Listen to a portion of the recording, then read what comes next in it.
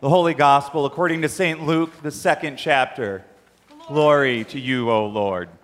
In those days, a decree went out from Emperor Augustus that all the world should be registered. This was the first registration, and was taken while Quirinius was governor of Syria. All went to their own towns to be registered. Joseph also went to the town of Nazareth in Galilee to Judea, to the city of David called Bethlehem, because he was descended from the house and family of David. He went to be registered with Mary, to whom he was engaged and who was expecting a child. While they were there, the time came for her to deliver her child, and she gave birth to her firstborn son and wrapped him in bands of cloth and laid him in a manger, because there was no place for them in the inn. In that region, there were shepherds living in the fields, keeping watch over their flock by night. Then an angel of the Lord stood before them, and the glory of the Lord shone around them, and they were terrified. But the angel said to them, "Do not be afraid, for see, I am bringing you good news of great joy for all the people.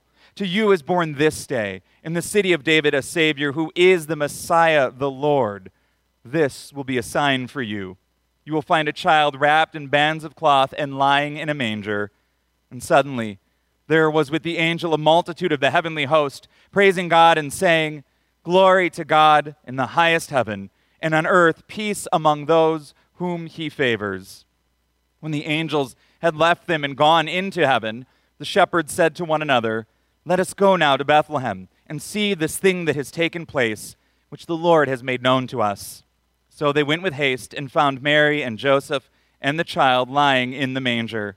When they saw this, they made known what had been told them about this child, and all who heard it were amazed at what the shepherds told them. But Mary treasured all these words and pondered them in her heart. The shepherds returned, glorifying and praising God for all they had heard and seen as it had been told them. The Gospel of the Lord. Praise to you, O Christ. Grace and peace, hope, joy, and love be to you from God and our Lord and Savior, Jesus Christ, born unto us this day. Amen. This day, this evening, is an evening filled with memories and probably nostalgia and tradition for each and every one of us. Maybe the sort of nostalgia comes rushing back because of a certain song that you hear in church or on the radio. Or maybe it's a familiar smell that brings back those memories. Or maybe it's a space like this, a space part of a long-standing or perhaps even new tradition in your family. You see, we find such comfort in the familiar. And that's why we like to tell those stories. We like to reminisce. We like to think about Christmases past, and oh, are there stories to share. Growing up in our family, Christmas Eve was always spent with my mother's side of the family. It was either at our house or at one of my aunt's houses. And there was a very clear itinerary. You arrive, you eat, you do dishes, you help with dishes, because you don't open gifts until dishes are done, and then you go to church. Rinse and repeat year after year, and it was exciting year after year as well. In our own household, we had those traditions. My personal one was to wake up pre-dawn to assess how Santa had felt we'd done that year.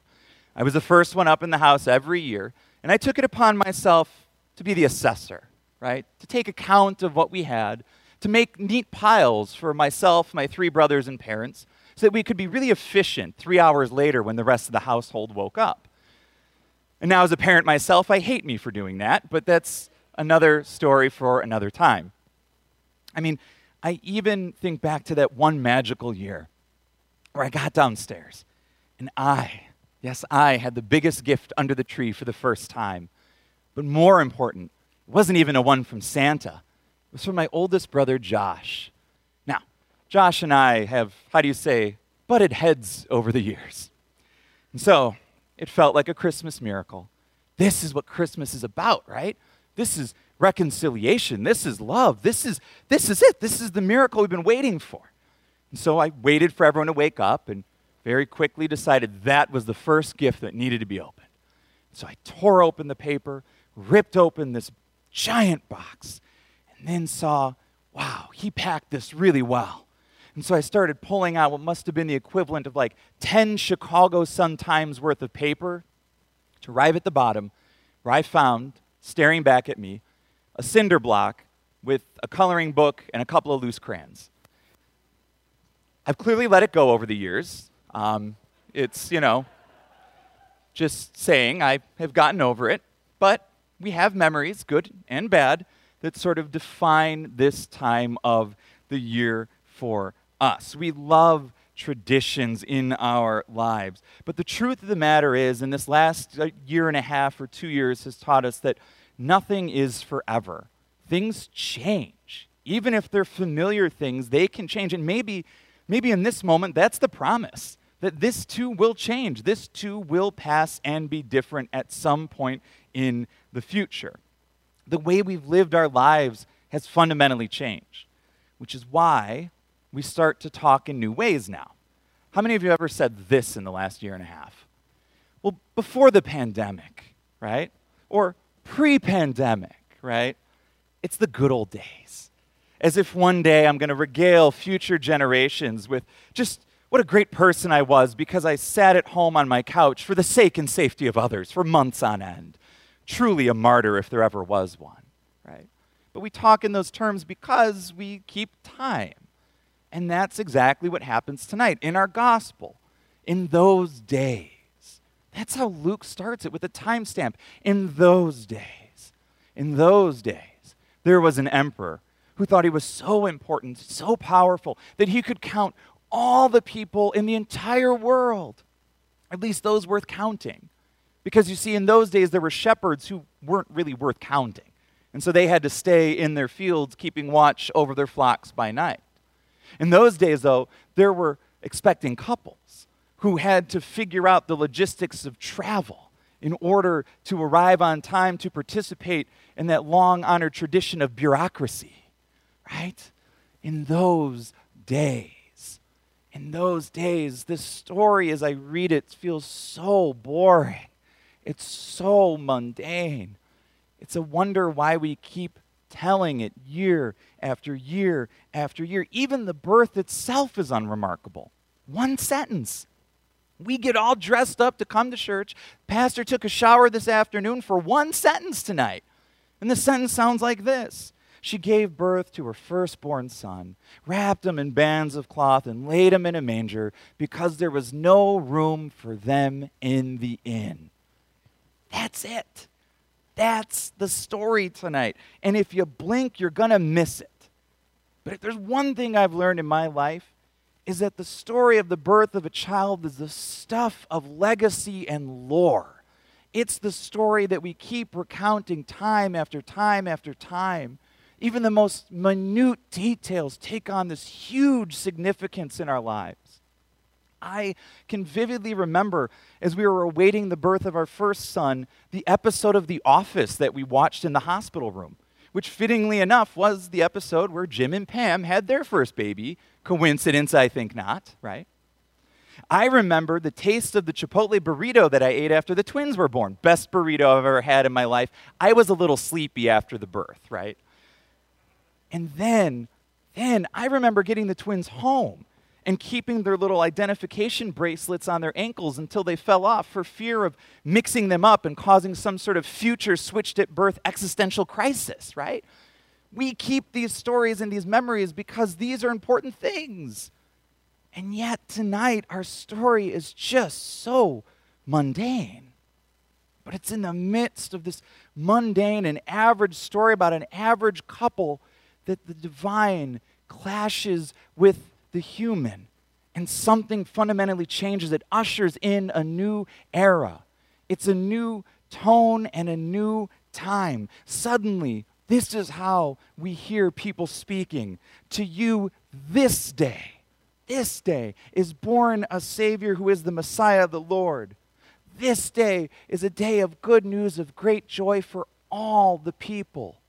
This day, the titles reserved previously for emperors and emperors alone now apply to a child laying in a manger.